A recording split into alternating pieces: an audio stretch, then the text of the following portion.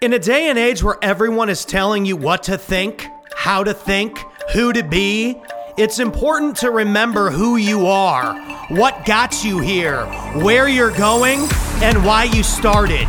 It's important to remember that the only way you're going to get to the place you have in your head is by taking action.